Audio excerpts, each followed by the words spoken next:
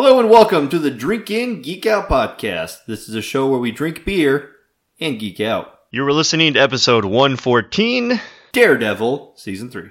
Netflix, original. Marvel. Yeah, Marvel, Netflix, whatever. Alright, so we're featuring Daredevil. Imagine that. Oh, wow. Daredevil Brewing Company's Next 7. Stone IPA. Just kidding. It's Stone Brewing Company's. I don't even know how to pronounce that. So, Zacovesa. Zacovesa. Sokovia is how I pronounced it. He did. He's like, isn't that like The Sokovia Accords? the Sokovia Accords? Zacovesa. And we also have a special segment at the end that I just threw together that's called Go Go Goza or No No No Sir. So we have a cherry goza that we're gonna try and most likely hate. Except for me. Except for you can have all of it. I will. So That's the plan. all right, We're your hosts. Since you just breezed right past the fact that we need to introduce who we are. we were going into the new segment. All right, so with your host Dustin, Saf. And Allison.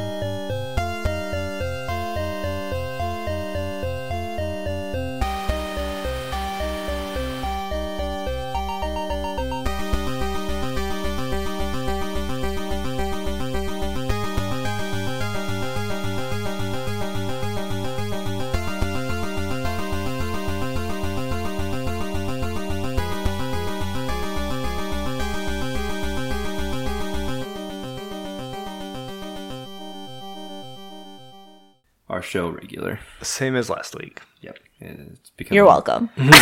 becoming a thing. All right, so we're going to discuss Daredevil Season 3.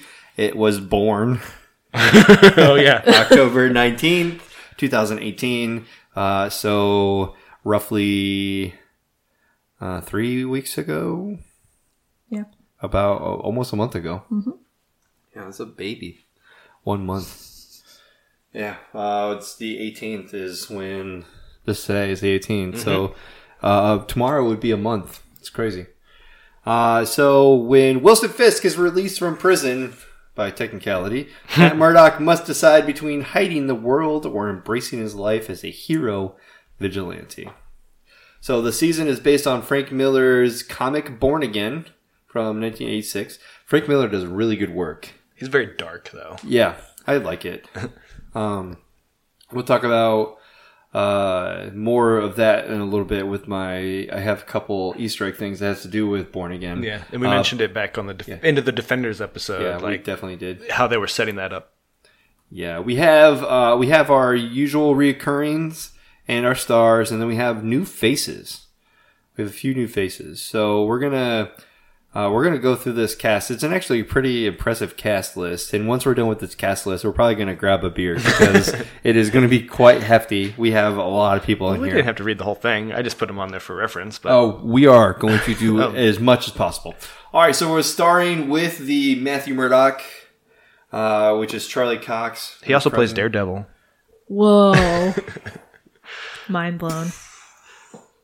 Spoilers. Titular character. Even though he never dresses up like him. I know, it was really weird. He does. Like his old school black school. costume. Yeah. Yeah. I have more on that later. Oh, cool. I don't know. I can't pronounce... Vincent D'Onofrio. There we go. Vincent D'Onofrio. I always mess it up and I say D'Onofrio. I can't look at it or I'll say it wrong. I just know how it's pronounced. He's the cockroach to me. D'Onofrio. And Men in Black. He's the cockroach. Yeah. Water. And he was on one of Water. Water. that pushes his weight around here. It's my goddamn truck. Why did you do that? He's also on one of the Law and Orders. Yeah, he's on Criminal Intent, which was my favorite one because he's in there because he just draw the weirdest conclusions. I was like, he's like Sherlock Holmes. He just out of nowhere brings up. Anyways, he plays Wilson Fisk or Kingpin. Well, he's supposed to be the Kingpin, but we don't really know that other than the fact that we know who Wilson Fisk is. Yeah. Well, they finally call him the Kingpin. Yes, eventually. Yeah. But up until this point, Exactly. Well, the first season they never call him that. Second season he's only in like one episode. Right, when he's messing with Frank Castle. Frank Castle. Yep. We have the tag team duo of Karen Page and Foggy Nelson for Deborah and Wool. I always thought it was Deborah Wolf. I thought it was pretty cool. Oh, your friends and relatives. I have family who famous. Nope. And then Eldon Henson. We've discussed Eldon Henson being part of the Mighty Ducks before. Yes. He's one of the Bash brothers. Yeah, he is. One of my favorites. Then we have Sister Maggie Grace, which is pivotal point in everything. I think she's one of the new characters. She is one of the new characters. So Joanne Whaley definitely has a pivotal role in the series, and we'll get to my first thoughts when we started watching it because it kind of changed everything halfway through. Jay Ali is also a new face. He plays Ray Nadeem, or Special Agent Ray Nadeem of the FBI.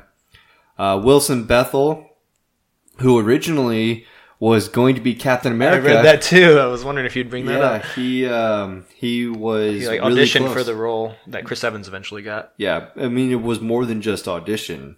Like, he was almost like he was like this runner-up, basically. Yeah, he was pretty much Captain America runner-up. because it was a question like if Chris Evans would do it. Really, you know? But he was Benjamin Poindexter, or Dex, or Bullseye, which he's never referred to as.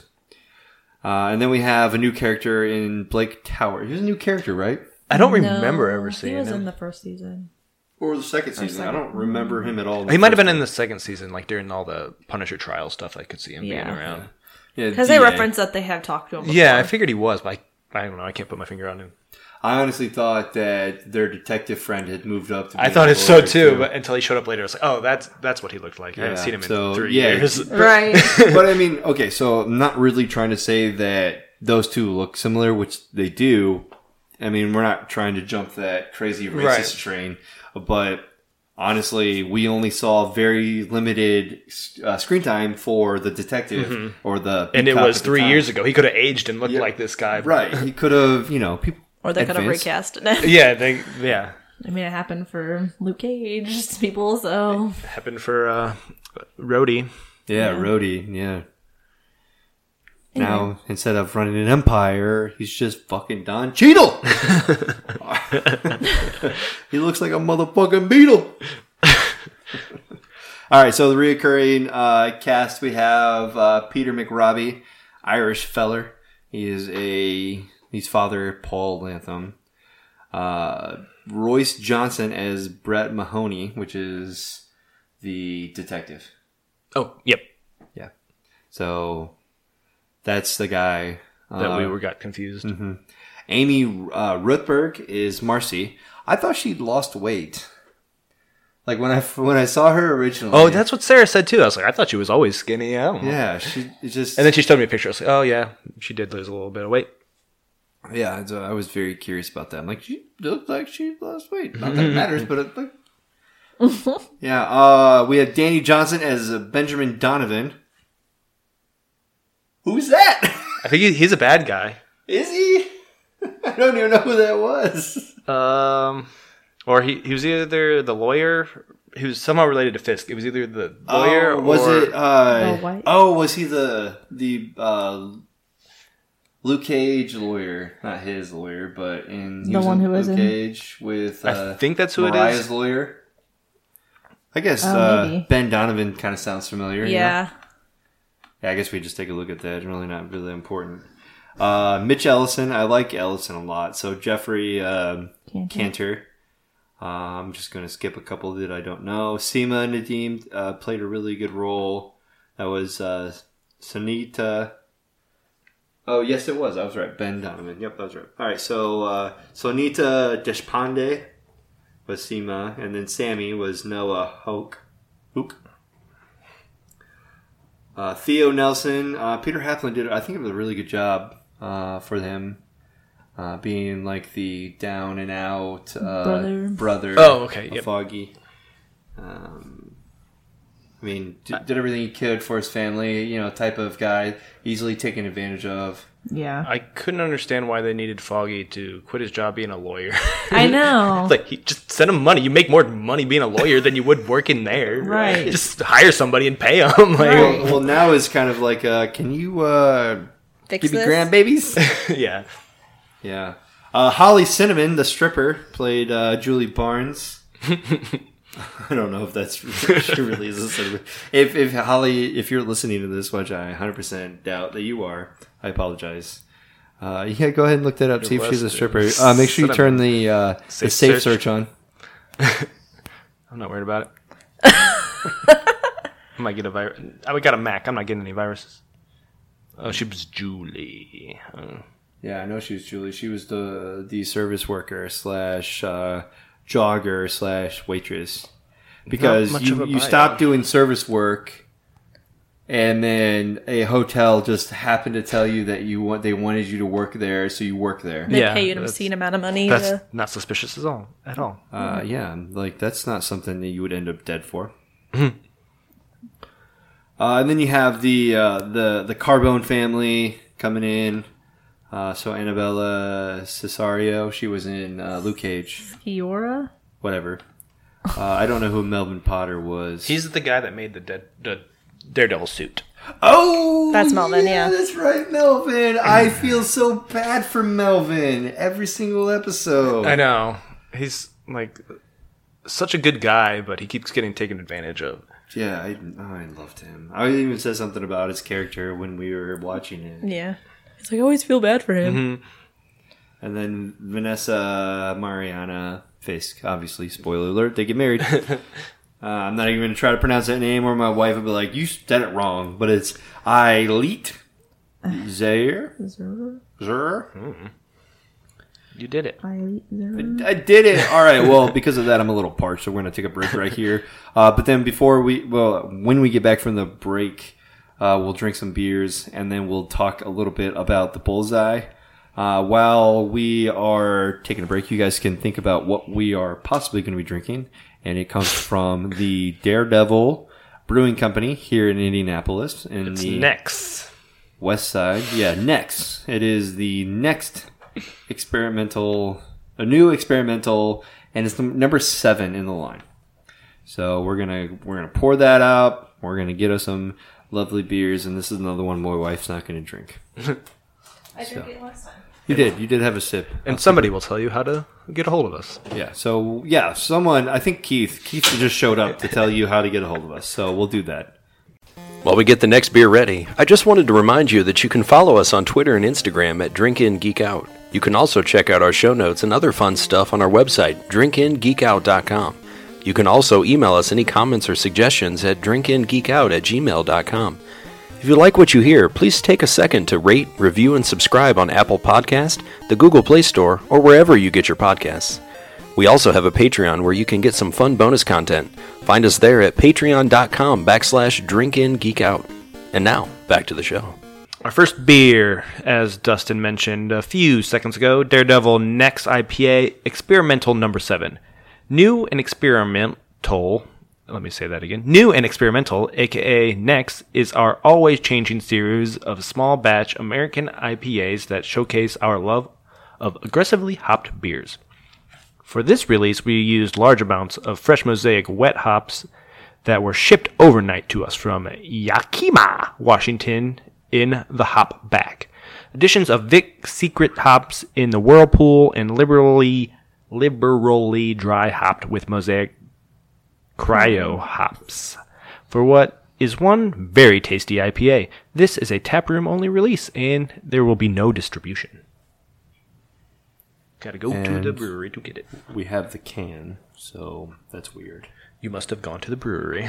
We were there. Imagine that. Shocker. Yeah, We went all the way to Speedway for this. There is, I'm just going to throw this out here immediately. There is a entry into Beer Advocate, but there is nothing on there. Like 0 rankings, 0 reviews, 0 scores. I don't anticipate finding something that's experimental. Yeah, I wouldn't even... Untapped has it. 149 ratings. Untapped has everything.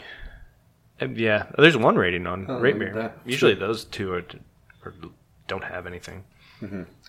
All right, so the can, I think, just basically is the same exact can that they used for all the other experimentals. They just updated the little they just changed the circle in the middle that says stick number 7. I think that this looks very familiar, so I would like to say... Yeah, that's number 6 right there. It's the exact same can. That's a little different. They took that off. Oh, the little D. Their little logo. Yeah, their Daredevil helmet logo. But it's, essentially the exact same can. Can you explain to me why you picked this beer for this episode? I picked this beer because you said to pick the next one. Oh, yeah, that's right. But I picked the brewing company because Daredevil. It's called Daredevil. I tried to make all the beers, at least the 2 main beers that we're having, kind of devilly themed. And, of course, we're doing in beer. Why not? You gotta do it. They share the name. So we've had Daredevil on before, so we're not really going to discuss Daredevil. We've had him on twice before, I believe. We had Liftoff, and then we had their Vacation. Yeah. So this is just a long line. I had the number 6. We were at a restaurant called The Tap. Downtown Mass Ave. Yeah. We initially went to World of Beer, and we sat there. We had a beer, and the waitress never took our order. Oh. And 25 minutes gone by. If you know anything about me, I start looking at my watch. I start you get antsy. I get antsy. I gotta have you. You gotta talk to me. I have an internal clock where I'm just we're gonna peace out here soon. Yeah, nobody's coming to even acknowledge our presence. Right, and so we flagged somebody down. Well, plus she mixed up my beer and it took her 20 minutes to get it. Right, yeah. Jeez. So she just...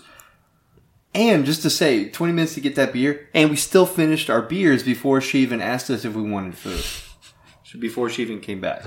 Another 20 minutes? Yeah, so I don't know. Allison is quite the slow drinker. I think we did kind of push you to drink a little bit quicker. Because we were both over it. Yeah.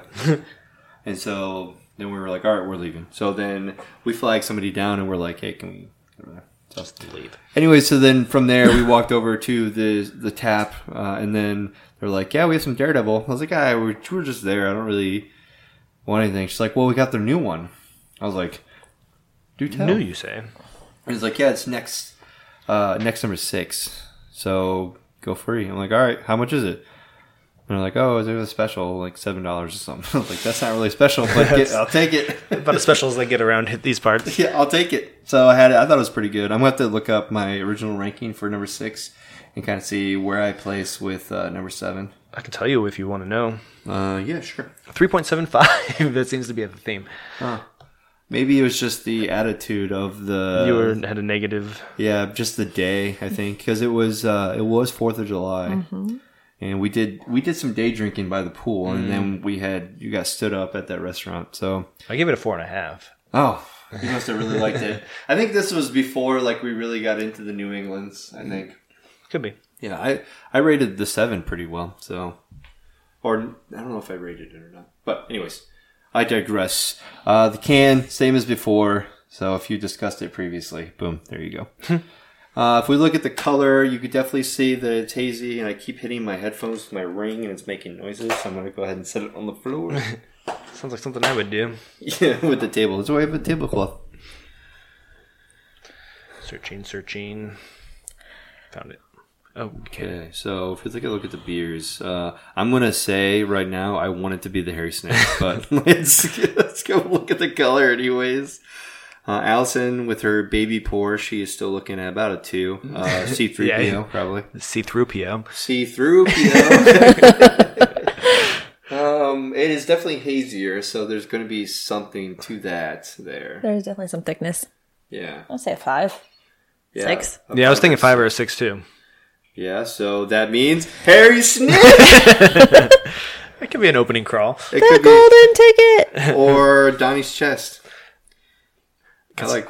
We never established one for these, so some of them have multiple pictures. Yeah, I don't know. I'm looking at this. I don't think the Hairy Snitch will follow. with this. The opening scroll looks... The opening crawl probably would be the one, or the golden ticket. Yeah, same. So somewhere in between a 5 and a 6. Mm-hmm. I could smell it without even bringing it up here. So What kind of noise was that? He likes the smell noise. Yeah, it's a little bit pineier than I would anticipate, but I can definitely smell juicy. Yeah. Like orangey juicy, like citrusy. Like a pineapple-y, citrusy. Yeah, definitely just from the smell. It's right up the bar. Remember how like super into tropical IPAs I were last year? Oh. Yeah, that's pretty much his jam. Yeah, I think this smells really pretty good. Like pineapples and mangoes or something like that. Some tropical fruits. I don't think it's quite as mingly. Mingly? Mingly? Mingly. Mango-y? Yeah, there we go. Are we allowed to drink it now? Mm-hmm. Can I get it over with? That's my contribution. I put it up to my lips and waited for you to say I could open my mouth. Did Untappd say anything about IBUs or ABVs or anything? Let me look. Give me just a second. Like, Beer Advocates had nothing. Oh, yeah. Yes. 8.5 ABVs and 80 IBUs? Yep. Definitely could taste the 80 IBUs. I was thinking about 90. It's up there. Yeah. It's got some bitterness, but like those pineapple flavors help it out a lot, I think.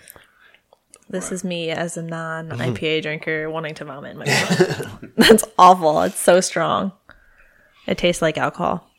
And not in a good way. Well, you finished yours, so... No, I didn't. Don't lie for me. Your one sip. My tiny sip of my tiny beer. Hey, I tried it. That's more than some people would do. Right. Knowing that they can't stand hop flavor. And that's pretty strong. I mean, to be fair... It is aggressively hopped. You remember Yes. when we were working with Ben and we ate a hop? This kind of tastes like I'm eating a hop here. It's because it was wet hop and dry hopped, I think. Yeah. Yeah. It was dual hopped. Double hops. Yeah.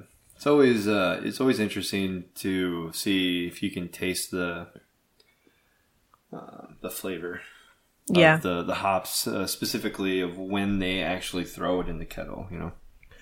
The It's intense. side doesn't mention the cryo hops. It just says Mosaic Wet Hop, Vic's Secret, and then fermentables, American Two-Row Barley, I wonder if that's a secret one then. Maris Otter, Flake Oats, White Wheat, Cara Hill, and Caro Red. That's weird because they usually use Maris Otter malts in stouts. So it's weird. Interesting. They're trying to do one of those ivory stout type deals. Maybe they just didn't care about. It's hazy, so it's not like you have They to just worry needed a about filler flavors. to Definitely. battle those hops. Yeah, it's definitely interesting. Very strong. Very intense. There's. Making me sneeze. I'm allergic to hops. I'm allergic to IPAs. I mean, I wouldn't put it past you. I'm developing an allergy to things I don't like. It makes it easier on me. Kind of upset now. I kind of want to get the 6 so I can have a better... Too late, it's gone. I know. It's unfortunate. You just have to wait for the 8. Yeah. Well, I can look forward to that. No problem. Too late now. I exited out of it, but I think the 6 had the same hops. It was like Mosaic and Vic's Secret, or I know Mosaic was in it. I was just reading it, but I went to type it in, so I left the page. I wonder if the flavor, like the malt flavor, is different between them. If they use like the similar hops or whatever, similar brew style, whatnot. I'll go back and look in a second once I finished. Anyway. While we're on that, Awkward silence. Untapped. Let's see, where did it go? Yeah, this says Mosaic Cryo Hops on here as well. So that's corroborated. What does number 6 say? It says Citra, Mosaic Cryo Hops. So it's Citra instead of Vic's Secret, maybe. Well, Vic's Secret wasn't on the Untapped listing for either of them. It's on their website. Oh, is it? Okay, well, Untapped doesn't say anything about that. This says that the 6 had tangerine, mango, pineapple, papaya, grapefruit, and honeydew. Ooh, papaya. That's what that was. I said mango. You said mango. Yeah, I did say man, no. Papaya, yeah, But that's what was in the 6. So now what's in the 7. That's what's in the 6. So I don't know. Maybe some of it was held over. I mean, on that burp right there is kind of mango-y. Yum. I know. You're impressed. I get it. Oh, damn it. I just looked at what the score you gave it. Why do we do this? All right, so you guys are probably in suspense. I gave it a 4.5. I think it's pretty solid. The 80 IBUs are kind of off-putting, especially since it is supposed to be a New England style. But one of my favorite New England styles is a 110 IBUs. This doesn't say it's a New England style. Oh, It just looks like one because it's so hazy. It kind of maybe it's just a hazy IPA, not really a New England style. It just says American, but okay.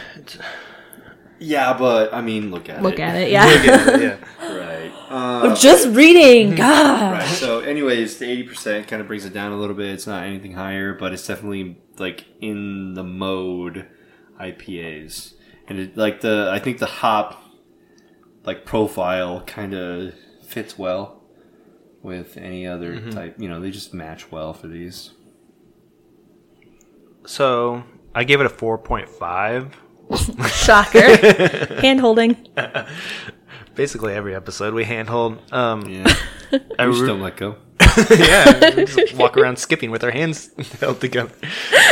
But I really love like the pineapple flavor really comes through, and it's like those fruit flavors are enjoyable, and I don't even mind the bitterness. Like it's not as bad as I would anticipate with 80. Like I mean it's there, but I would expect it to be worse. But these nice fruit juicy flavors are kind of saving it. So like it's not really the flavor that sticks with me even though it's there. Like I get all those memories from when I first took my sip and it was nice and juicy. Right. Covering for the harsh aftertaste. Yeah.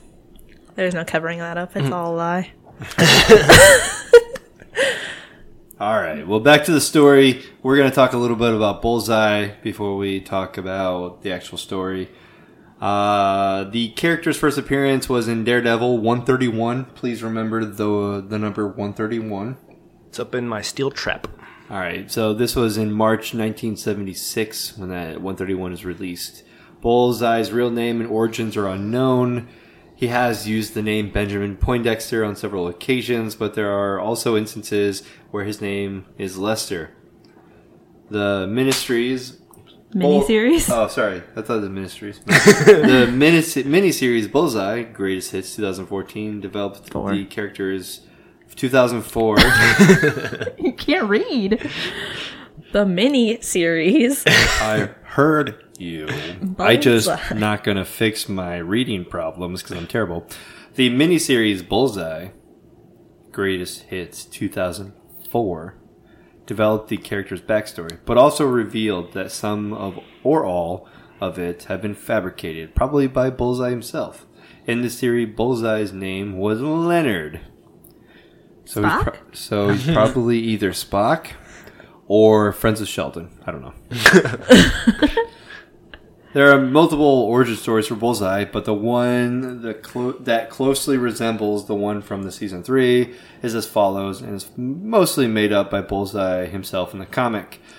Bullseye grew up in the Bronx, where he lived with his brother and his abusive father. His brother's main form of recreation was playing with rifles, leading Bullseye to become an expert shot. When he was 10 years old, his brother started a fire in their home in an unsuccessful attempt to kill their father. Shortly afterwards, Bullseye was placed in a foster home and became a baseball player in high school. Bullseye was an extremely talented pitcher and was offered a scholarship, but instead opted to enter the minor leagues. After 3 games, he was called up to play a sold-out major league game. He had surrendered no hits the entire game, and in the bottom of the 9th inning with 2 outs, he became bored and requested the coach pull him from the game. The coach refused and insisted that he finish the game. The opposing team's batter mocked him, accused him of cowardice. Bullseye threw the ball at his head, killing him. And as the ball struck, he said one word, and that was bullseye. He was barred from professional baseball and convicted of manslaughter. His cold demeanor and unique skill, however, meant subsequent recruitment by the National Security Agency as an assassin was inevitable. And he was soon assigned to train Contras in Nicaragua. Bullseye set up Paulo, his hapless Nicaraguan translator, as the leader of the new force, and let the word spread around. He planned to invite several organized crime heads to broker a new deal with him as Paulo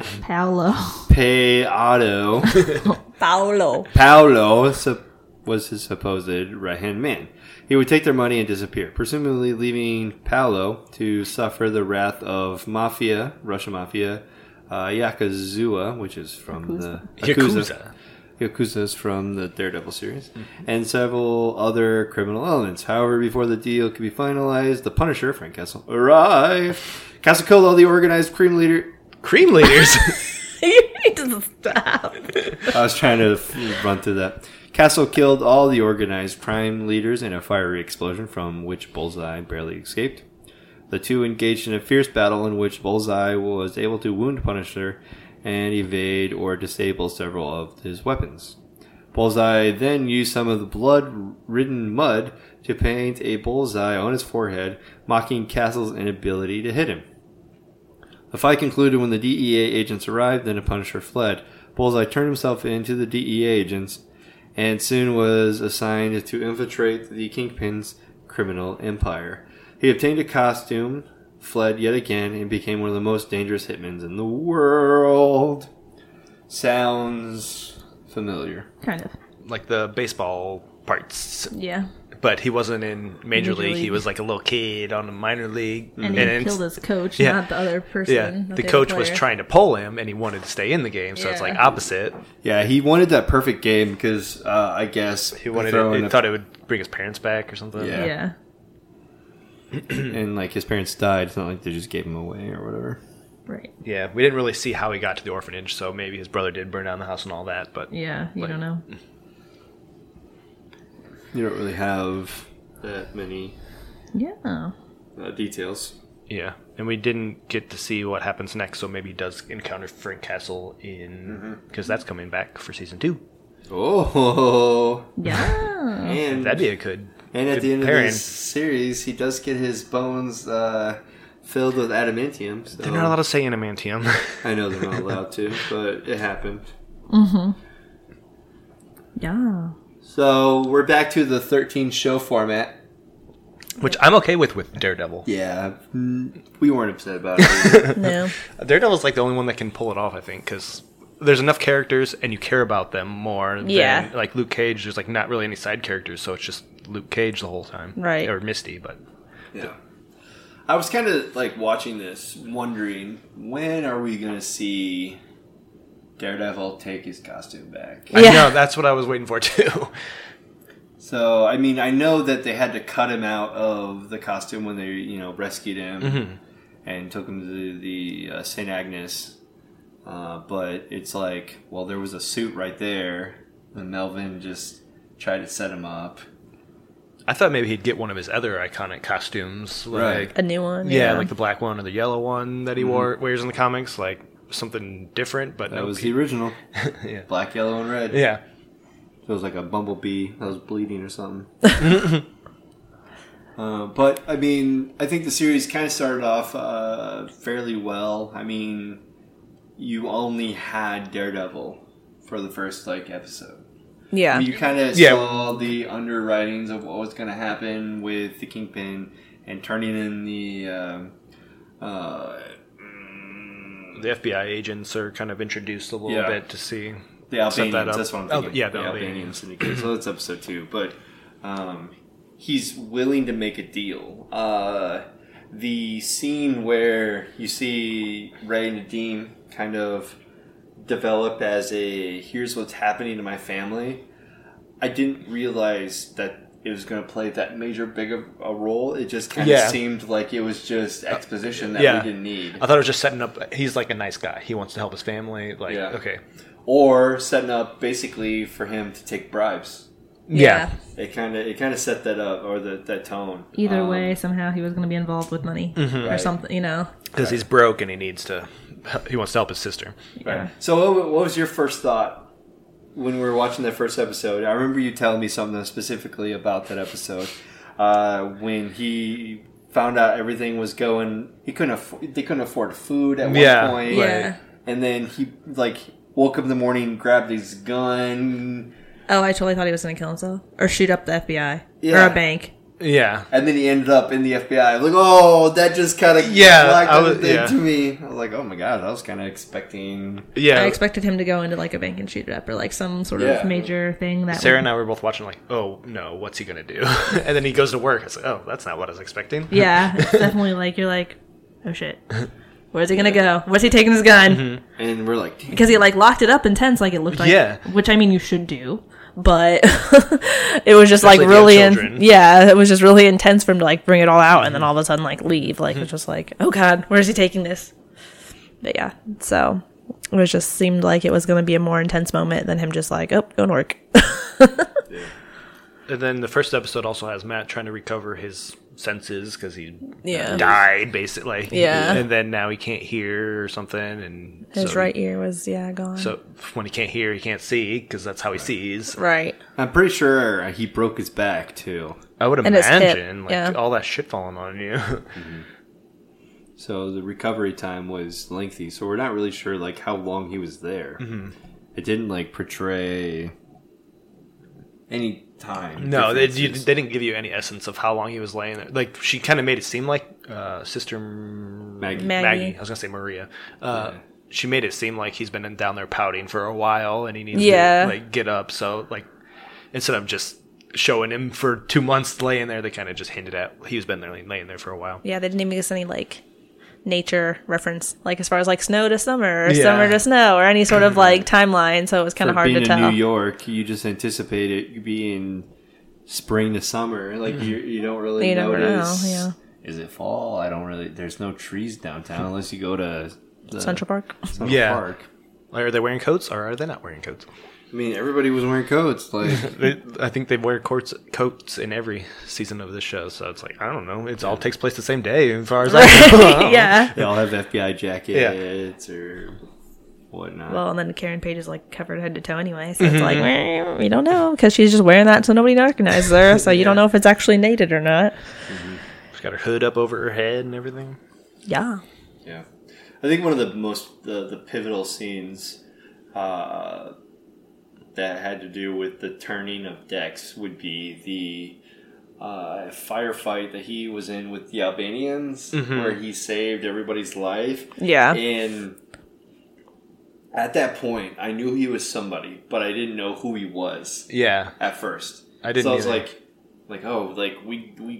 we know who Frank Castle is. That's not Frank Castle. I know. When he first started shooting everybody, it's Sarah was like, oh, the Punisher's here. It's that makes sense. He probably wants to kill Fisk because the way they talked in prison, then it wasn't him. And I was like, oh, wait, who's this guy? Right. And it took a while for it to realize, Bullseye. Yeah. I didn't actually get to it until the scene where he dressed up as Daredevil and he broke into the reporter, the news station. Yeah. That's when I bulletin. Knew. Yeah. Oh, I was like, oh, yeah. For sure. I'm bad. I always Google their names and try to figure out, who's this name linked to in comics? Yeah, I try not to do that. I immediately look up, IMDb and be like, oh, yeah, I know who that is. Mm-hmm.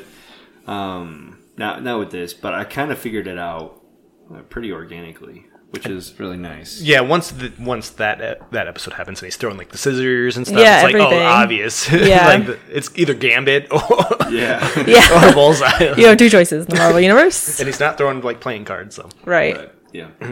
The baseball, that kind of tipped me a little bit. Mm-hmm.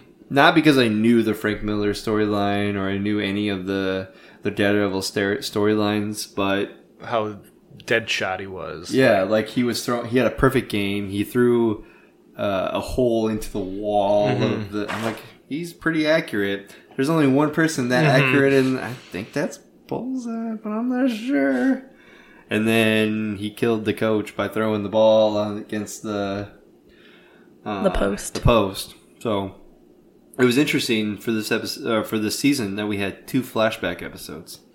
Yeah. They did Bullseye's a little differently, where Fisk is like in the flashback. It's like him, how he pictures the world, and we kind of learn more about Fisk at the same time we learn about Bullseye. Yeah. It's kind of cool how they did that. Yeah. How he kind of is like meta thinking about everything. Yeah. Yeah. It kind of reminds me of Sherlock a little bit. Yeah. He's in his mind palace. Yeah. And then the Karen Page one, which I was watching Daredevil. I'm not watching Karen Page. I liked that I finally figured out her backstory, but it could have been like a 5-minute flashback. It didn't even do a whole episode. Like it was a little obnoxious. I was just like, okay, her life's screwed up. We get it. It's like, good. Okay, I know who this character is, but I don't need this much information. Like, okay, yeah, that's how it happened. But it makes sense because Karen Page in the comic books is dealing with drugs and alcohol. Like, I get it. Oh, he killed your brother. You should be fucking in jail. But the officer lets her go. Right. Because of her dad. Right. Yeah, it was just a mess. I just like that we're like so obsessed with the fact that she killed her brother, but her brother totally like went after a drug dealer. And like burned down his house. That's the worst thing you could do. Like, don't be stupid. Yeah. Right. Like, if you're trying to save your sister, that's not the way you're gonna do it. You're just gonna piss people off. Bad plan. Yeah. So I was just like, you're dumb. Whatever happened to Todd? She like beats him with a post or something, but we don't. And then she shoots him in the arm. Yeah, but like, where's he now? Yeah, he's done. Is he gonna be a villain in next season? Right? I don't think the name comes up. It's like just usually if you leave a character bruised in the past, they come back to haunt you. Well, considering he was doing what he was doing, he's probably not alive. Yeah. I feel like the last episode is rushed. How do you feel about that? Like the conclusion and everything. Yeah, I mean, it kind of jumps straight to that point. Yeah. It's kind of building up to it for a while, and then it's like, here it is. Yeah. Well, I mean, I feel like the second to last episode was slow, and then the last episode was fast. It's like, how are they going to wrap this up in 1 hour? Yeah, like, 55 minutes. If this last hour was this slow, how are they going to wrap? And then, nope, there it is. Yeah, well, especially since like you're thinking, why couldn't he do that in the first place? Like everything that he did, like why couldn't that happen? Did he actually need the wedding to happen for him to be there? And why was he saving their lives but also beating him up? Like he doesn't want him to die. He doesn't want Bullseye to kill him, but he's planning on killing him. I think Bullseye killing him was his plan. Yeah.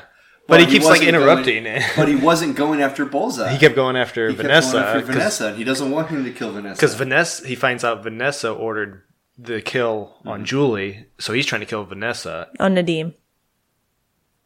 Vanessa ordered the kill on Julie too. No, she didn't. No, she didn't. Wasn't in the picture. Oh, really? Then it was just why Nadim. is he trying to kill? Because Fisk took away his woman, right. So he's trying to take away Fisk's woman. Okay, yeah. That's where I was leading. Yeah. So, I mean, I get it. If you're trying to keep her alive, but you're also thinking that could be, as a lawyer, the biggest thing that you could prove that she ordered the hit on somebody. So, don't make a martyr out of either of them. Right. Get him to corroborate anything like that.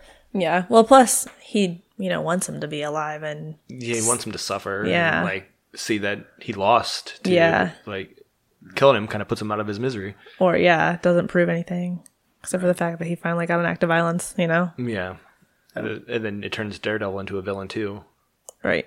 And he's trying to prove that he's not a villain by throwing Fisk back into prison. Plus, he wants to redeem himself and the Daredevil character. Exactly. So. Yeah, kind of hoping that this is the end of Fisk. But, I mean, where are we going from here? I think Vanessa will be the villain, like the new Kingpin. Probably. Yeah, I feel like it's taking a joy turn. Yeah. Yeah, probably. I'm just not sure where we go from here.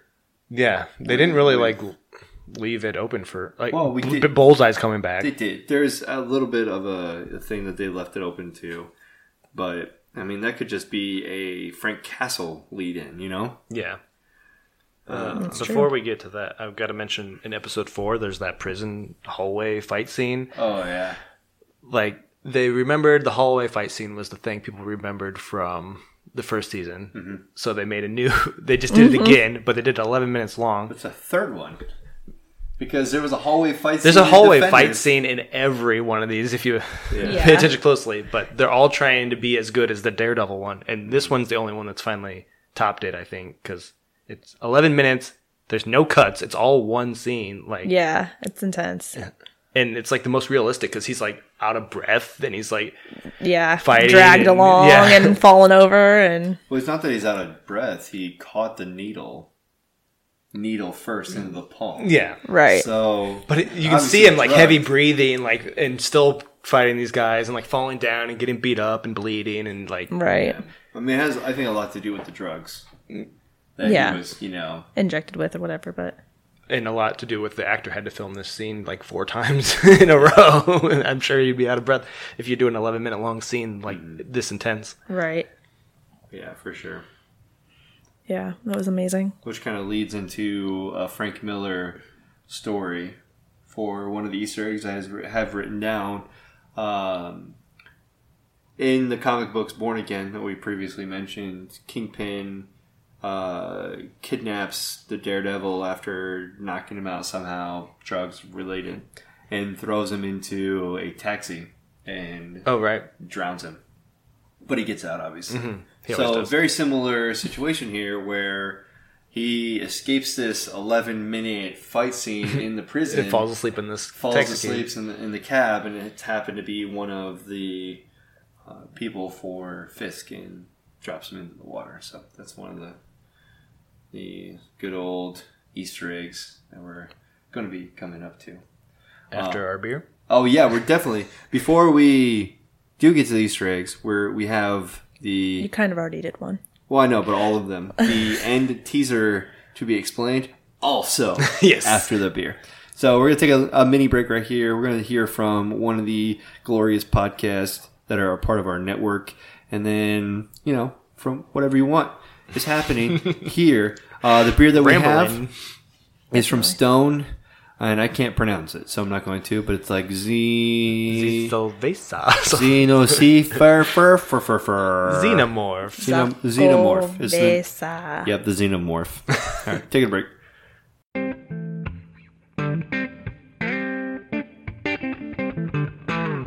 If you are looking for more beer podcasts just like the one you're listening to right now, then head on over to hoppedupnetwork.com. We are a podcast network focused on our local craft beer communities.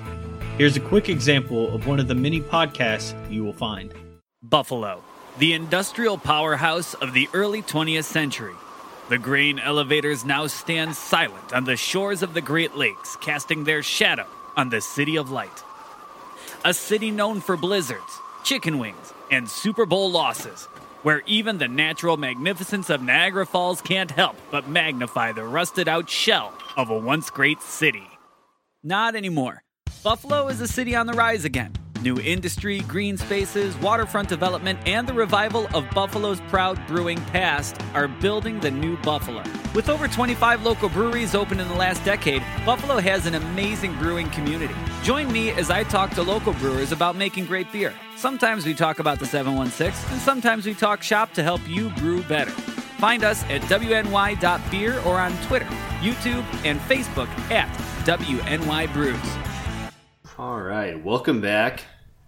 We now have our second beer, stout beers from Stone. Have we ever had Stone? The Woot Stout? Oh yeah, the Woot Stout. We did have the Woot Stout on here. Yep, you're right. All right. Besides that, I don't think so. Yeah, I don't think so. So we have the Zocovesa. X in Spanish language is pronounced like Z, so it's Zocovesa. Yeah, I thought I said. I don't know. A traditional too special to skip. This is a beloved stout. When first introduced as a limited special collaborative release with San Diego home brewer Chris Banker, after his recipe won our annual homebrew competition. And Cerveceria Insurgente. It was an instant hit, and fans began clamoring for its return. Seeing as how amazing flavor profile is Yes. Seeing how its amazing flavor profile is evocative of Mexican hot chocolate featuring coffee, pasilla peppers, vanilla, cinnamon, nutmeg, and a generous amount of our own in-house made chocolate, we concluded that it was the perfect stout to re-release in celebration of the holidays and the entire winter season. This is now a highly anticipated yearly tradition that we are pleased to present from us to you, and makes a perfect wintry gift from you to your friends, loved ones, or simply yourself. Cheers. What she said. I figured I'd just jump in on Thank that you. because of the Espanol language. I just gotcha. Words. I'm Words American. are hard when it's not in, your native tongue. Yeah, so ABV is 8.1%, IBU is 50. I struggle What with words is- when they are American. English. Come on, sir. Your cat is obsessed with you. Are you I surprised? don't know why he's upset. He's just noisy. He's a cat. That's what he does. I usually have dogs to edit out, so that's much quieter. Yeah, That's true. All right, so Stone. Where's Stone located? California. Yeah. Yeah, that's probably why they hooked up with a home brewer. It's probably every home brewer's dream having like a brewery come after you. Yeah, like a nationwide. Mm-hmm. Yeah, because Stone's like all over the country. Oh, for sure. I'm not gonna open up the Digo beers for this one. It's dark. We're looking at Dark Knight. Yeah, I don't think there's any reason to look at that. You can't really see through it at all, so. All right, so we'll jump to the can after we denoted that this is a Dark Knight. It's your basic Stone label, but in a can form, right? So you have the devil logo, which is why I picked it for this episode, I think he's a gargoyle. but with devil horns. Gargoyles have horns. But yeah, I could see it being a gargoyle. I think that's whatever his name Because is. it's stone. Greg Yeah. Koch or Koch or whatever his name is. Mm-hmm. I think he got on Barrel Chat because they called it a devil, and he's like, good. Thanks for reviewing my beer. It's a gargoyle. Alrighty then. Yeah, I could see it being a gargoyle. Gargoyle, that's fine, but I mean, it's kind of like It the looks like a devil. horns, I think Gargoyle. it was fitting. If it was red, it would look just like your standard devil. The Right. horns and the And- ears. Honestly, we had our Daredevil brewing company. I just wanted something similar. We did go to the liquor store looking for a totalitarian, but we couldn't find any, and we found this. And then when I was out getting my specials beer that I got for the extra session, found the totalitarian. Oh, jeez. I was like, oh, come on. Did you get that too? No, I didn't end up buying it. I told him to. She actually did, which is surprising. But she's been liking the stouts more. But I thought she would enjoy this one more when she perked up. I was like, so I just bought it. There's It's like, a lot going on this. Yeah, As far as the words at the bottom, all the ingredients. and then just the design on the can. Yeah. it's like Interesting. stripes with flowers. Ugly Christmas sweater, maybe? Because they said Yeah. something about being a Christmas That's seasonal. true. Holiday season don't type, know. yeah. Take Or it. fireworks. They can look like, I guess they could be fireworks or snowflakes or flowers. I'm Yeah. not really sure. But I do like the flavor- color. Yeah. The Yeah, color. that light blue and that light green with the black looks really slick. And I like the font they chose for the name of the beer. Yeah. It's interesting. It's like a mix of Hispanic and Southern United States. It reminds me of the movie Coco. Yeah. I would probably give this can a 4.5. I like or a it. 5 if I were just rating based off the can. I'd put it on my shelf. Oh yeah, It's cool Keith looking. is getting one of these. With beer inside? Oh yeah, If there's any left tomorrow. we have a 6-pack. Oh, that's yeah, there's true. plenty. We got to save a couple, though. We have people who have claimed them already, though. Yeah, I have a friend who's claimed one already. Oh, wow. Trading us beer for beer. Yeah, which is nice. Completely fair. Dark Knight, might as well just jump to that. It's gonna be the last one on our list. Oh, yeah. You You already said that. But yeah. see it I know, getting any just darker. reiterating. Going in order from what we normally do. Sniff it. It smells peppery. Spicy. Yeah. That smells delicious, though. Oh, Chocolatey man. and peppery. Yeah. The pasilla, It's kind of pasilla peppers. pasilla, my pants. Pasilla Pasilla. Yes, because it's double O. or España. It's pasilla. Yeah, or ja, if you're going to go there. But it's California, so I'm going to assume that it's not. He's like, I was a big fan of España. I was a Barcelona fan. If you sniff hard enough and ignore the peppery flavor, cinnamon. Cinnamon, yeah. Yeah, definitely cinnamony. I was thinking about that.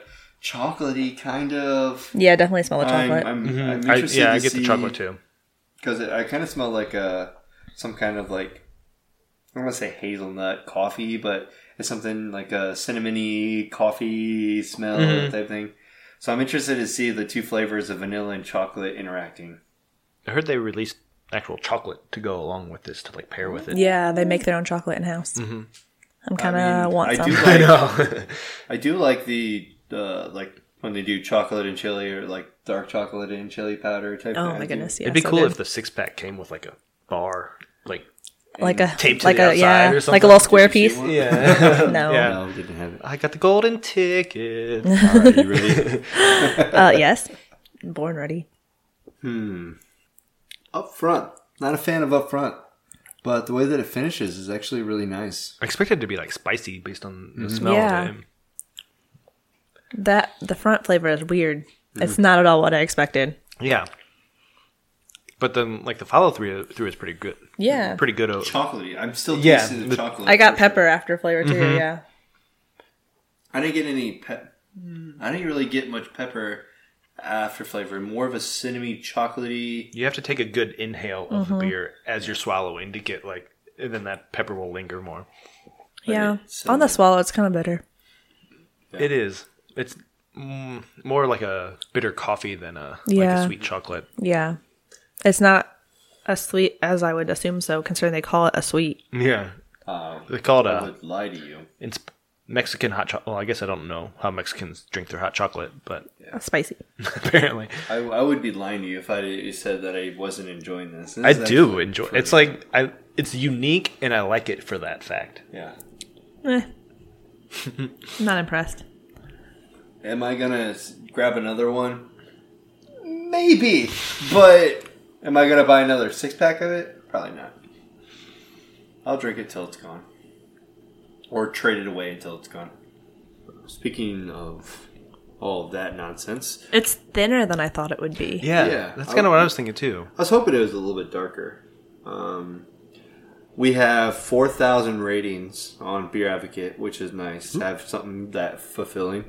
Yeah. 4.34 out of 5 with a 9.22% standard deviation.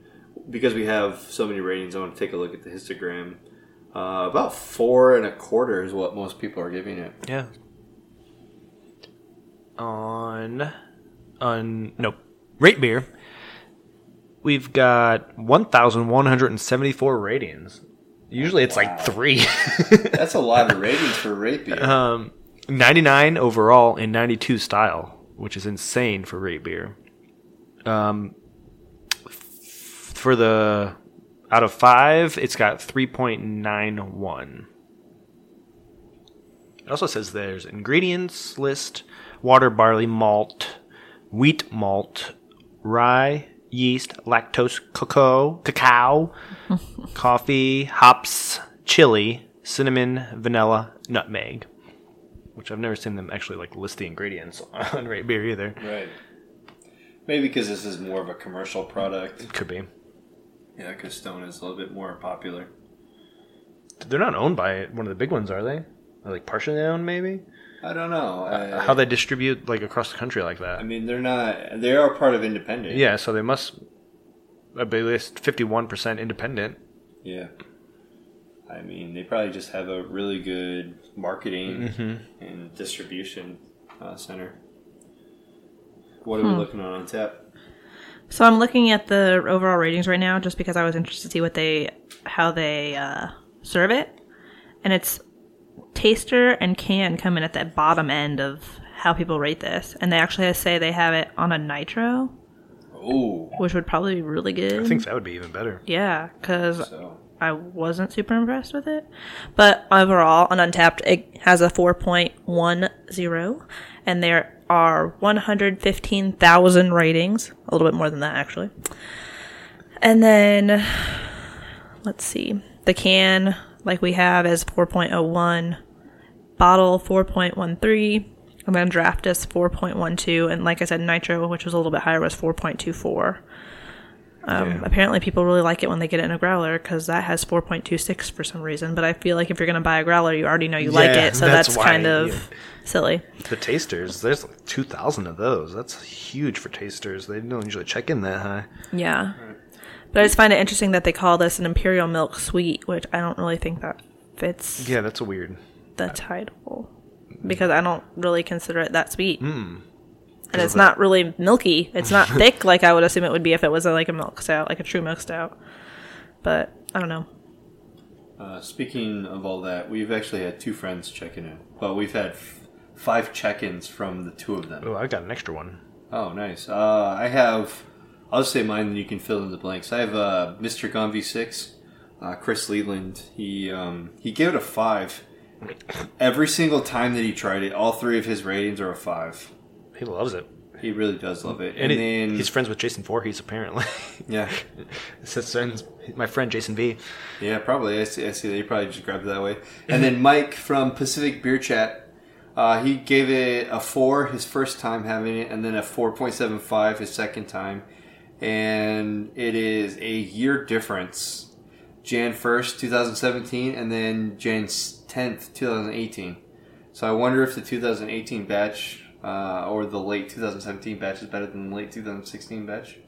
Yeah, he didn't post a picture the second time. I was wondering if, like, he aged it a year, and that's why it's changed. Because the first one, he was at a tap house, so he probably had it on tap. And the other one was at a lodge, and he had it in a bottle. So I don't know if it's, like, kind of kept or whatever. I also got Aaron Hansen. He checked it in 1, 2, 3, 4 times, but each time he gave it a 4.25. Nope. One time he gave it a 3.75. Yeah. So apparently, Mr. Gone V6 had it in Feb of 2016, and then December of 2016, and then he had it. The last time was March of 18. And he said every single time a friend gave this to me a bit ago. So I wonder if they got like a 6-pack and he's been holding them. Just keeps giving them out every time. You know what? every time Chris comes over, I'm going to give him this beer until I get rid of him. Right. That's a possibility. Or he gave him a 6-pack and he's been holding on to them and trying them every year. I mean, that'd be something that we would do. I got some woods up there aging in my house. 18 or 17? I got 2 18s. Yeah, I saw a couple of 18s at the liquor store when I was doing the shopping of this. I'm probably going to purchase one and just throw it in the cabinet up there. Yeah. And just forget about it. Let it sit there. I figure we'll drink it here eventually, and then in a couple of years, drink it again and see what happens. Yeah. I can't wait for the... because we're on Stone, I can't wait for the variant to come out. Oh, God. They do such good variants of that, but they're just so hard to find this far from California. Right. Like, you got to know somebody at a distributor or a liquor store or something. Yeah, we got to trade for it. All right, well, I'm in. Are you in? You get to it? Oh, wow. Al, are you in? Yeah, I'm in. Okay, you can get it started this time, since this is finally a beer that you'll drink and rate. Okay. I checked it in. Hopefully it's different than what you put. It's definitely different than I put. I can guarantee you. I gave it a 2.75. I'm not impressed. The name is a letdown. I said that I liked the smell, and I was upset by the upfront bitterness and lack of body overall. But the end... on the back, the coffee pepper on the back was good, but I just wish it was more chocolatey since it's supposed to be like hot chocolate. Yeah. Like I get the hot with the pepper because you can't make a beer literally hot, but I didn't really taste much chocolate as I was expecting to, considering it was supposed to be a milk stout / a sweet milk stout. So it was just like, that's not what I got at all. So just wasn't impressed. It wasn't bad. It's not like I'm not going to finish this. It's just, I don't see it. The name doesn't collude with what I'm tasting. I gave it a 4.5. This is a stout. Yeah. Like, this is legit stout. I know. I mean, like, before when we had a stout, you're like, it tastes like a stout. No, this is what a stout tastes like. So with some additives. Yeah, with some additives. I don't know. Maybe, like, your definition of a hot chocolate and my definition of hot chocolate are different, because I'm a Swiss Miss hot chocolate. You're a Ghirardelli / like real chocolate. Yeah. or DeBrand's hot chocolate person. Yes, I am. We like the cheap chocolate. I'm a discerning chocolatier. Okay. So this did kind of have a little bit of the hot chocolate taste. But I mean, there was chocolatey taste. I don't really get much, but I get it when I breathe out. Yeah, and more than when I like breathe it in. Yeah. Then the cinnamon on the back end was a little bit of spicy, and it was kind of smooth with the vanilla. I just thought it was a pretty good flavor profile to it. It was the peppers kind of, I don't know, in the middle, like when you first hit the sip, there was that pepper, it just kind of fell off. It's weird. I'm not really sure what to make of it, but it didn't end badly. No. Normally, if I have anything pepper related, it ends poorly. Like that raspberry habanero or strawberry. Strawberry. No thanks. Raspbanera is next year. Oh, yeah. My bad. Come up with new ideas, guys. Watch out. So this is going to surprise you. I did not give it a 4.5. No hand holding. I'm kind of in between the two. I gave it a 4, so I'm closer to Dustin. But I really like it. It's unique, which also keeps it low for me because it's not something I'm going to go for a lot. I like that it's unique, but it stands out that way. But it's also not something I'm going to keep grabbing because it is kind of a strange brew in a way. I would prefer getting a bottle of this. Yeah. Unrefrigerated, so then I can hold on to it for a little bit. Yeah. This is like one of those beers where I do want to age it before cracking it open. I bet it would taste a lot different, like next year, if we were drinking the same bottle or can. I just don't want to age a can. I just have something against aluminum. I don't know. And besides, I'm going to have to deal with it in my refrigerator. If I stick it in a cabinet that I'm not going to think about, up above the refrigerator, or my wife can't reach it, it's going to be in her way. Nope. It's not a problem then. Yeah.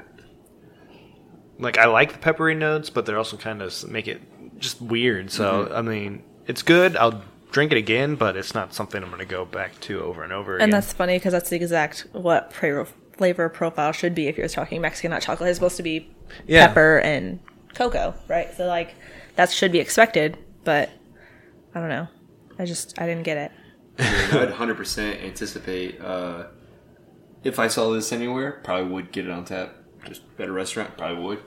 Depends on what you're eating. Yeah, if I'm at a Mexican restaurant, of course. A Mexican restaurant for sure. Yeah. But, yeah, I don't know. I like the idea, I just don't like the execution. Yeah. All right. Back to the show. All right, so there was one bit about the... Hold on, so you're implying the beer isn't part of the show? Back to the Daredevil part. The Daredevil. The TV show. The TV show. All right, so we have a couple parts left. The end teaser is explained. You wrote this up. Go ahead and talk about that. I stole this from IGN, actually, but the clearest tease for a potential Season 4 comes at the end of Season 3 finale. Here we see paralyzed Benjamin Poindexter being operated by 2 spinal surgeons, one of whom is referred to as Dr. Oyama. In the comics, Dr. Oyama is better known as the Japanese crime boss, Lord Darkwind. He was responsible for developing the process that bonds adamantium to bone, which you might be familiar with due to Wolverine. He's the most famous result of the experimental procedure, but Oyama also used his scientific knowledge to cure Bullseye after his spine was shattered during a fight with Fisk. Technically, Fisk in this one. Yeah. In the show, it's Fisk. Yeah. Yeah, I wrote the Fisk. Yeah, it was Daredevil in the comics, but it's Fisk in this one. Fisk because that's what we're going with. And I was like, yeah, we should probably update that. That's why I just skipped the Daredevil part. Yeah.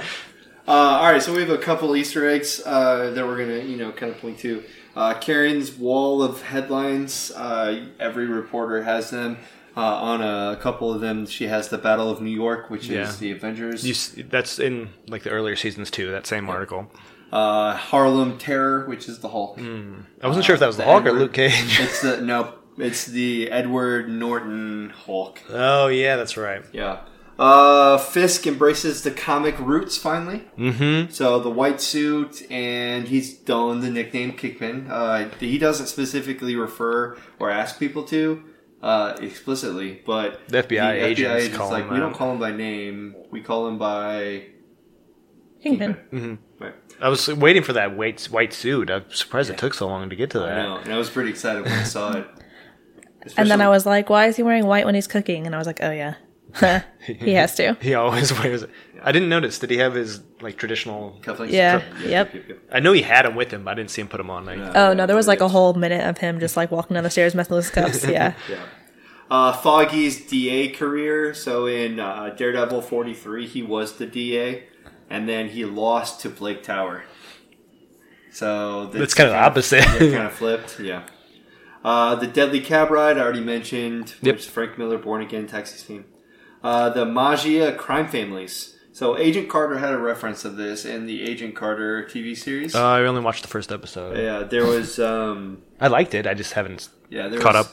There was just, she kind of fought the Magia family. It was kind of like a Hydra, Magia crime family type of thing. Wilson Fisk had a web diagram that was put together by Foggy that showed him pointing, or the diagram had a connection to the Magia crime family. So back Will you calm down? Back in the 50s or whatever? No, apparently the resurgence. Oh, they're still around? The new, the relatives, and so it's kind of like the, Albanians never go away. Right. We talked about the Bullseye baseball origin. So in this, he kills the coach, but in the comics, he actually kills a player or a batter. Not the coach. Poindexter's apartment number 131 is actually the first appearance of the Daredevil comic. I remember that number. Right there in your dome. Karen escapes her comic book death. So in the comics, she actually dies in the church where Bullseye hits her with the... Yeah, so you're expecting her to die, but because a priest jumps in front. Right, so a lot of the Daredevil fans were like, oh shit, she's dying in this episode. Well, instead Father Lantum does. The father, Lantum takes her place. They subvert your expectations there. Mm-hmm. And in the comic book, there's this iconic picture of Matt holding the dying or dead Karen, but it's kind of reversed, and you see Karen holding the priest. A badly beaten Matt. Oh, that's right. Well, she does hold the priest, She holds the priest, too. She does hold the priest, yeah. You're right. So either way. There's also a Spider-Man shout-out, a Miles Morales versus Peter Parker battle montage hanging up in the wall of the gym. Oh, I missed that. Yeah, it's one of the scenes that they're in there. There's one of those fight posters that say Peter Parker versus Miles Morales. Wow, that's interesting. But there's a lot of Daredevil and Peter Parker and Spider-Man and Daredevil type of interactions because all New York. And then the last one was the Lord Darkwind, which was mentioned above. Yes. The last part of that is that you see in the very last second of Poindexter waking up within a surgery, and he has the light shining, which make a bullseye in his eye. So that's that last little... Oh, hey, if you didn't get it by now... this is Bullseye. If you haven't figured it out... It's not Colin Farrell, but... we all tried to forget that. Yes, we did. All right, so before we jump to the new segment that I threw in there, it's not a new segment. We've been doing this segment before. I like the name you gave it, though. Yeah, it's a good name. Allison laughed at me and said it was dumb. I did. That's all that we're about is dumb on this show. I thought it was like a Go-Go Gadget. It's like, Go-Go Gadget Goza. Because I said Go-Go Goza and no, sir. And she thought I said Noza.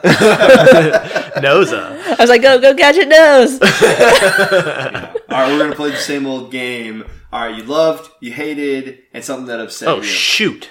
I wasn't anticipating this game. Uh-oh. I had a week to prepare for it, too. All right, we're actually playing this the right way. We're doing all three at the same time instead of round one. Oh, no. Right? So I'll go ahead and start off. What did I love I loved... Can I guess what you're going to say? Yeah, go ahead. Maggie is actually Matt's mom. Boom. Yeah, I anticipated, especially because I knew his mother's name was Margaret. Yeah. Maggie, and we teased it in the Defenders episode. Yeah, it was a teaser. Maggie's, he's alive. So the fact that it did come up, I mean, it kind of caused turmoil, but it really just kind of proves you are who you are regardless of what happens. You can't anticipate, you can't wish things were different for your life to be different. Things were, in lack of a better way, how they're supposed to be. Right. So that would be my love. Okay. My hate was just the inability of incorporating Bullseye into the story more. You see that he's there, and you can piece together that he's Bullseye, but there's nothing that states that, hey, I'm Bullseye. He never says his catchphrase, oh, Bullseye, Bullseye. Things like that. It's kind of an origin story for him, so he's not fully Bullseye yet. Yeah, right. I was kind of hoping that he would use that term just to say it. Yeah. Bullseye. Or without even or somebody saying that for him, something like that. And something that upset me was probably just how close to home the whole Foggy Nelson and Family Nelson with the meats, and how little the crime families cared about how they're taking advantage of the people of Hell's Kitchen. And it was almost like, well, you can't do anything. You're trapped. Yes, you understand that you're laundering money. Yeah. But there's nothing you can do. You're losing your business. You can't just ruin his family's life. Yes, he kind of made a bad decision. He knew he was signing fraudulent papers, but I mean, he was doing everything he can. It almost kind of it kind of broke my heart, but it didn't. But it was still kind of sad. I don't know. It was like, poor Nelson. Kind of in the meh category, but it was still poor Nelson's. So those are my three. I'm trying to think. My brain. I know. I got my love. My love is everything. I love the whole series, the whole season. It's the best Marvel season there's been since Daredevil season 2. Right. I think they did everything right. So that's making my hate in my whatever the other category was hard, right. My dislike or whatever, harder to fill in. How my dislike wasn't even super dislikey. I think my dislike, I said already, was they want Foggy to quit his job being a successful lawyer. Yeah, making tons of money being a lawyer to work making sandwiches. But he does that anyways. He quits his big job and works as Nelson and Murdoch again. Yeah. But at least he's doing something. Make lawyer money. Yeah. Rather than in chickens. Yeah, keep your high-powered lawyer job and just send money and let him hire somebody. That just irked me. Didn't make any sense. It's not a family business anymore. It's being supplied by someone in the family. I know. It's just but I'm just I don't really have a hate. I can't really think of anything. I hated the whole Vanessa thing. That didn't really bother me. I feel like she should have been more utilized. They wait until the last episode to bring her in, even though they're talking about her the whole time. Shit, what an ungrateful bitch! I gotta have that paging. Fuck you, Fisk, for putting everything on hold for me. Okay.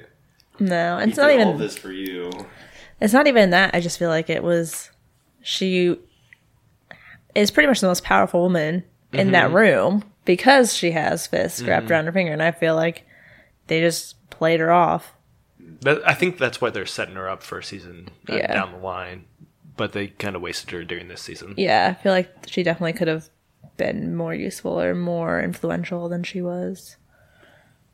I guess one thing that upset me was how all the FBI agents get taken advantage of. Not one of them is going to stand up to Fisk. They're all all you do is kill him.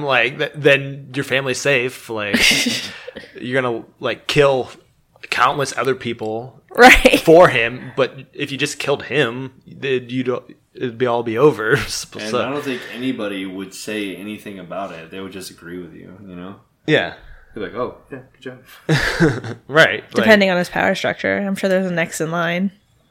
But was there, though? Was there a next in line? Not until Vanessa showed up. Like, there wasn't any. Like, everybody seemed like they were under his thumb, and even the lawyer. Yeah, it's basically that's the point of Kingpin. Like, he's in control of everything. Mm-hmm. Right. But if everybody just steps up and kills him instead of that FBI agent killing her boss or whatever during that scene with Redeem, just go back and kill Fisk, and then if you're going to kill somebody, kill him. That was like the only thing, but I understood they want to protect their families, so they know if they kill him, he probably has contingency plans to release something. Right. But yeah, he's always 8 steps ahead, it seems like. Yeah. So would you come up with anything? I mean, I kind of already said my hate. The lack of use in Vanessa. Love. I think I'm going to sound like a broken record, but I love the story arc as far as Matt actually dealing with a lot of things that he wasn't prepared to deal with in the last 2 seasons. Coming to terms with what it means to be a person in a, in a religion, but also dealing with society as it is. So kind of like bridging that gap between, well, this is what I believe, but this is what's happening. And how do I make those 2 things come to terms with each other? And how do I believe in one thing and see this? Or how do I, do this but not this to help people? Or what's acceptable and what's unacceptable? And so that was really interesting to kind of see him struggle with that, because I feel like a lot of people will struggle with that same thing. And I thought that was really relatable. Yeah. So that's what I really liked about it. I liked the fact that it's relatable in that sense, because I feel like a lot of people need that. And then dislike or something I would change. Can we just say that bringing a known fugitive to a paper is a bad idea? Like, why would you take him someplace place to take him. So insecure when Karen's dealt with all this shit with Fisk before, and Matt's dealt with all this shit with Fisk before, and Nelson's done with all this shit with Fisk before. All they're going to do is, interview him and film it. Why does it have to be there? Yeah, exactly. Like, why would you not pick someplace way more secure? I mean, it kind of goes with the whole idea of making it, legit, but you could have just filmed it anywhere and have Allison and him in. Call Nadeem and bring him in. They have a relationship with him later, so. Right. I just feel like I get the point. Like, he had to do it so Bullseye would show up and kill everybody. But, for them, dealing with all this stuff and knowing all these things, sometimes I'm just are you thinking? Everybody in this room is, under a microscope. Fisk wants you all dead, so let's all bring you all together in the same room. Tell him where you are going to be. Right. Yeah, I just feel like they could have picked a better location that would have made more sense or less sense than that. But just go to the FBI headquarters where Matt was already at and do the interview there. Yeah. I mean, I don't know. Well, obviously that wouldn't have been smart either, because they were all under Fisk's thumb, but we didn't know that at the time. But I mean, still, I just feel like if this guy's supposed to be in jail and he shows up in the FBI, obviously there's something wrong. Right. So I don't know. I just feel like that was pretty dumb and kind of obvious. You knew that wasn't going to happen. Mm-hmm. There's no way in hell Fisk would let that happen. So I just felt like that was inevitable. Bad choices. And then a few minutes later, try to go to the jury, and then of course he's already got to the whole jury. Yeah, I know. Yeah, you haven't outthought him. He's already a step ahead of you every time you try to do anything. He had the head juror memorize your children's names and your addresses. Did you come up with a sad one? Because I have a second sad one. Oh, I was supposed to pick a sad one? Oh, the sad one was the father being... Oh, yeah. That was mine. Him dying. His last words, asking Matt to forgive him. Mm-hmm. And he knew that Matt could hear him, even though he was, using his last breath. I was like, oh, my God. Yeah, that was definitely my sad one, too. Totes agree. Melvin. Yeah, that's a sad one, too. One of my sad moments. I told you that. I know. You love Melvin. You weirdo. He's an ex-con trying to live the straight and narrow. I like that he was throwing his saw blades, because that's he's the gladiator in the comics, and that's his weapon of choice, the saw blades. He's just trying to do right. He's got a girl now, and then even though it's his parole officer who he's not supposed to be dating. And he's kind of like special, so she's like, I feel like taking advantage of him too. Yeah, he's not all there mentally. So. But still, it's sad. Yeah, he is sad. All right. And then he gets caught up in beating up all those FBI agents and killing them. So it's like, you're going back to He jail. goes to jail. Right. All right. Hopefully Matt can get him out. He's a lawyer. That work out. Except for how would he corroborate the story? Well, they broke into my place and I was trying to kill somebody, so... Yeah. All right. Next segment. You guys ready? I think so. Say the name again. Yeah, the Go Goza or No, sir. Yeah, I just figured that would be a really, really good title. We've been trying to do sours like once in a while just to break that in because nobody on the show likes sours. My wife is the resident sour enjoyer. So lover. we can all shit on the beer she's liking. While Yeah, she'd be the opposite of the rest of the episode. The majority of the time she was, cider. And then I don't know, the kind of like I got into wheat beers, and then I got into sours and saisons, it's and like then the it's kind of next big step. So we have Sour Note Brewing Company. They have a series. We'll have to go revisit it, but it's a cherry goza. I think it's called like the Punch Bowl Snob. The Punch Bowl Snob series. Yep. All right. I also saw on the website that they teamed up with Three Floyds. So we'll see and experience that as we go along. But we're going to go ahead and pause this. We're going to, clean these glasses, pour this out, and we're probably going to hate this next segment. except for me. You guys shall enjoy it. So take a quick little break here.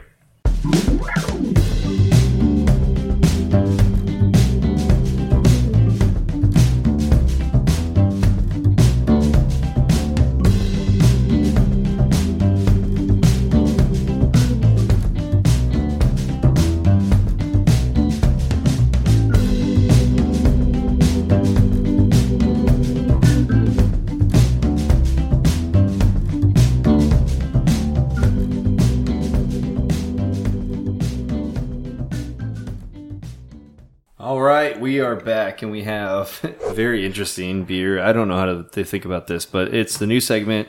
You're the one who picked it out. What do you mean you don't want to think about it? I picked it out because I went to the liquor store and I grabbed the first sour that sounded interesting.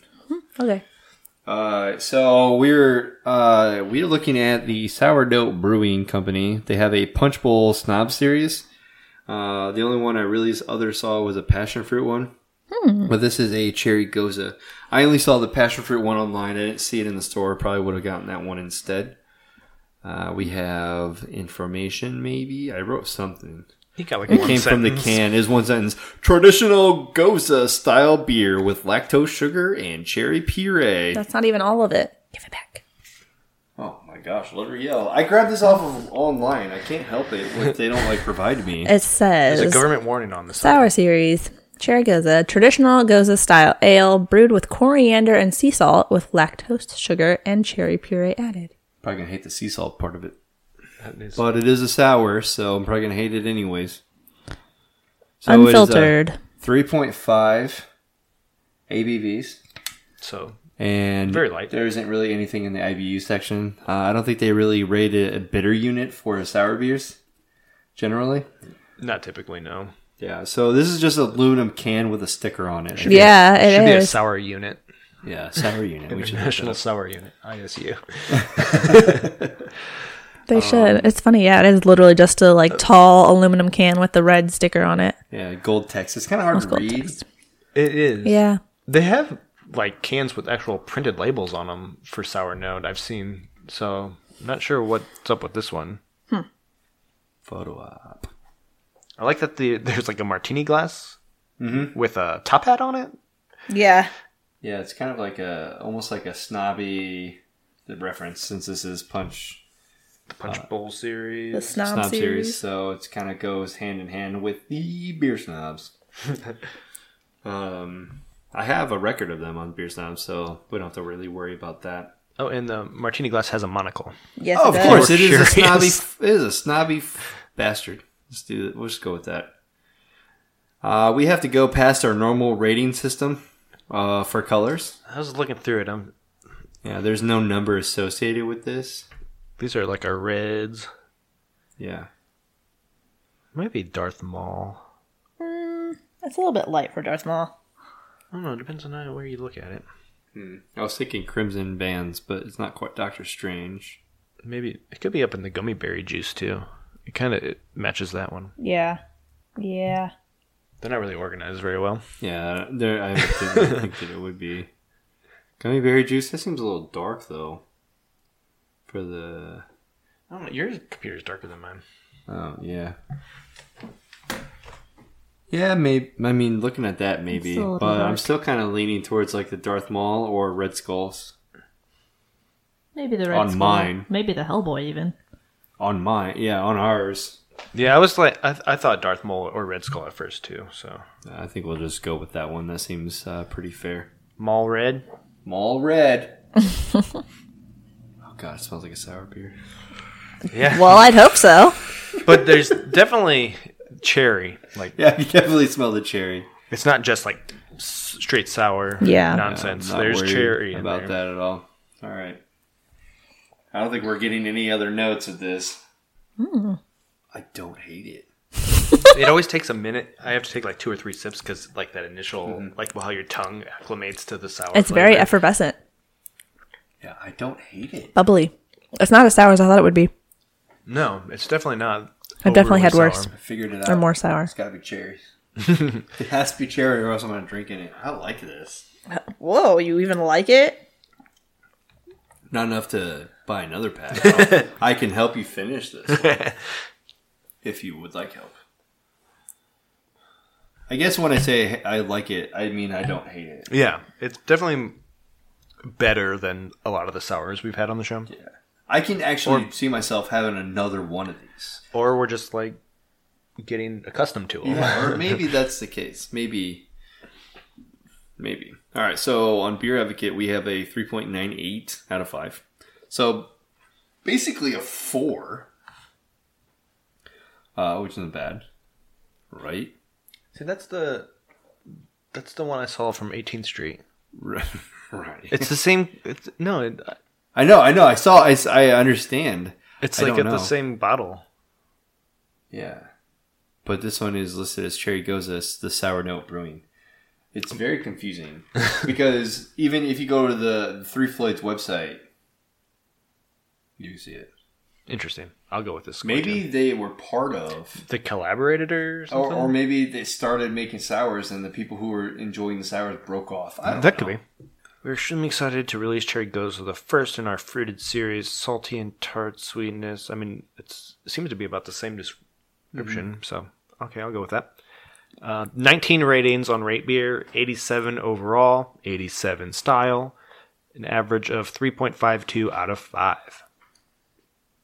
That's not bad. I have 56 ratings for mine as well, and the majority of the people voted on a 4 for that. What do we got on the Untapped? Let's see. Sorry, I was busy checking it in. Sorry, I'm just learning how to use this app. I literally just downloaded it today, okay, guys? Literally just an hour ago. I did that in 2016. Okay. July 4th. July 4th, yeah. 6.6 ABVs. There are 2,104 check-ins. The average rating is 3.87. And again, this slightly varies based on the serving style. So can gets 3.77, bottle 3.91, and then draft falls in the middle of 3.83. I had a friend checking in, Patrick Doherty. Gave it a 4. Say that too. He's checked it in a couple times. Nice. He said, nice cherry goza, great flavor, and killer sour, great cherry flavor. Is Patrick the only one you have? Yep. All right, so... I think he's the one that traded beer with Pale at one time. Yeah, the Lawson's guy, right? No, he was all the nugget beers. Oh, yeah. Like Drunk Hungry Indie or something like that on Yeah. on the Instagrams. Mm-hmm. Right. In the interest of conserving time, I've already checked it in. Same as these. I wasn't sure how we were doing this, if we were just saying go or no, or checking them in, or giving I'm checking it in for the sake of me checking it in, but we're doing a go and no. I think that we can do that for our sours, and we can just make a funny title for Berliner Weissers too. I don't know. That's what gonna be harder. Yeah, I know. I actually was looking at a couple Berliner Weiss, an apricot one and a pineapple one. Send it to Berlin or keep Then it here. I don't know. We gotta go to Redemption for those. Yeah, we do. And get all the flavored juices that you put in them. Yeah. Yeah, I am actually gonna have to go with go for these. Yeah, for it's this good. one specifically for the cherry. Delicious. I'd be very interested to look to see if I can find the passion fruit one, and like see if I like it, or find any other of the punch bowl stomps. To see. Might just have to go to Hammond, Indiana, and see what we can find out. Yeah, I think we definitely need to get more sour notes on, because I gave it a go also. Yeah. I'll go for this goza. Go gozes. Do you want to tell me what you tapped it in at? Yeah, 3.5. I gave it a 3.75. 4.25. We're just getting into it. Yeah, we are. I mean, I remember I like- having like framboise, like lambrick stuff. Raspberries. Yum. Disgusting. Like, it's They're got very a good intense. cherry flavor. Yeah, and that salt kind of cuts the sour, so it kind of helps if you're not like super into the sour flavor. So that's what I put in there in my little notes. I was like, the salt flavor definitely cuts down on the sour. So if you're not a sour person, this is a good starting point. Yeah. I'd be very interested to find out what the Leipzig is. Leipzig? What? It's the style of goza that it is. Oh. Leipzig. So I'm going to look that up really quick. Yeah, I wonder if it What does that has mean? anything to do Is with that like the salt. city? Oh, it's a Where- Germanic state in Oh, okay. Saxony. Origin. So it's probably... Okay, so it's a So it's just the city version. Yeah, so it's a German style sour. Shocker. Most beer comes from Germany, it seems like. And even if it doesn't, if they got a specific style, it does. It's German style. Fascinating. What did you end up rating it? I already said 4.25. Oh, 4.25. You're right. Okay, never mind. All right. So any final notes for Daredevil before we conclude? I'm excited to see where it goes. Yeah, I hope it's not canceled like every other. I mean, Yeah. Jessica Jones is in production for season 3, and that Ugh. season 2 was terrible. So Right. I can't imagine them canceling Daredevil, because that's like the only thing they got going. Yeah. It'd As be far as very Marvel interesting shows. if they do display that Jessica Jones cancels it, Daredevil gets canceled. Then it's kind of leaning towards moving to Disney. That's what it feels like, but I don't. These shows are probably expensive to make, and Right. Netflix, I don't know how much money they make off of them, because it's not like you have to pay just to watch these That shows. shows, yeah. I don't know how many people it brings on. Like, it seems like people signed on to watch Daredevil season 1, and they've kept their Netflix subscriptions, and then Right. So it's not like you're bringing on anybody new. Plus, you got a lot of competition realistically with all the streaming shows Yeah. nowadays. I know that there are a lot of developers who work for Netflix, specifically in the big data category, but they just never share their data, which kind of makes me upset. I know. Just to kind of see, they are obviously paying attention to the data, but it's not public.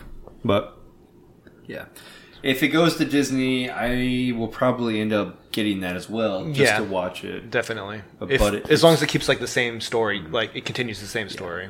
And If it reboots the whole situation, then No. I'd have to wait until I hear if it's good or not. Yeah. Like if they say it's even better than Netflix version, Maybe. maybe I will sign on. Yeah. Especially if they take on Star Wars, too. Yeah. I think they're supposed to be doing a Yeah. series. That's what I was saying. Like, it might be worth it to do both, and then it might be considerable. All right. Well, I think that's good. Final notes. Go for the Goza. From the Goza. All right. So from here at our southern studio, brand new studio, with my lovely wife, we just bought a house. Hey, you're welcome. That was your teaser for the last episode. Now you know what it is. you You gave away the thing. the cliffhanger. The cliffhanger's been from the resolved. Iron Fist. It's fine. Maybe the Iron Fist cliffhanger will be resolved in a different series. Maybe it will. All right. So from here, everybody at our southern studio, drink up. I just took a sip when you said that. And geek out. He is doing The it. drink up. Or the other way around. Either way. Part of the Proud member of the Hopped Up Network.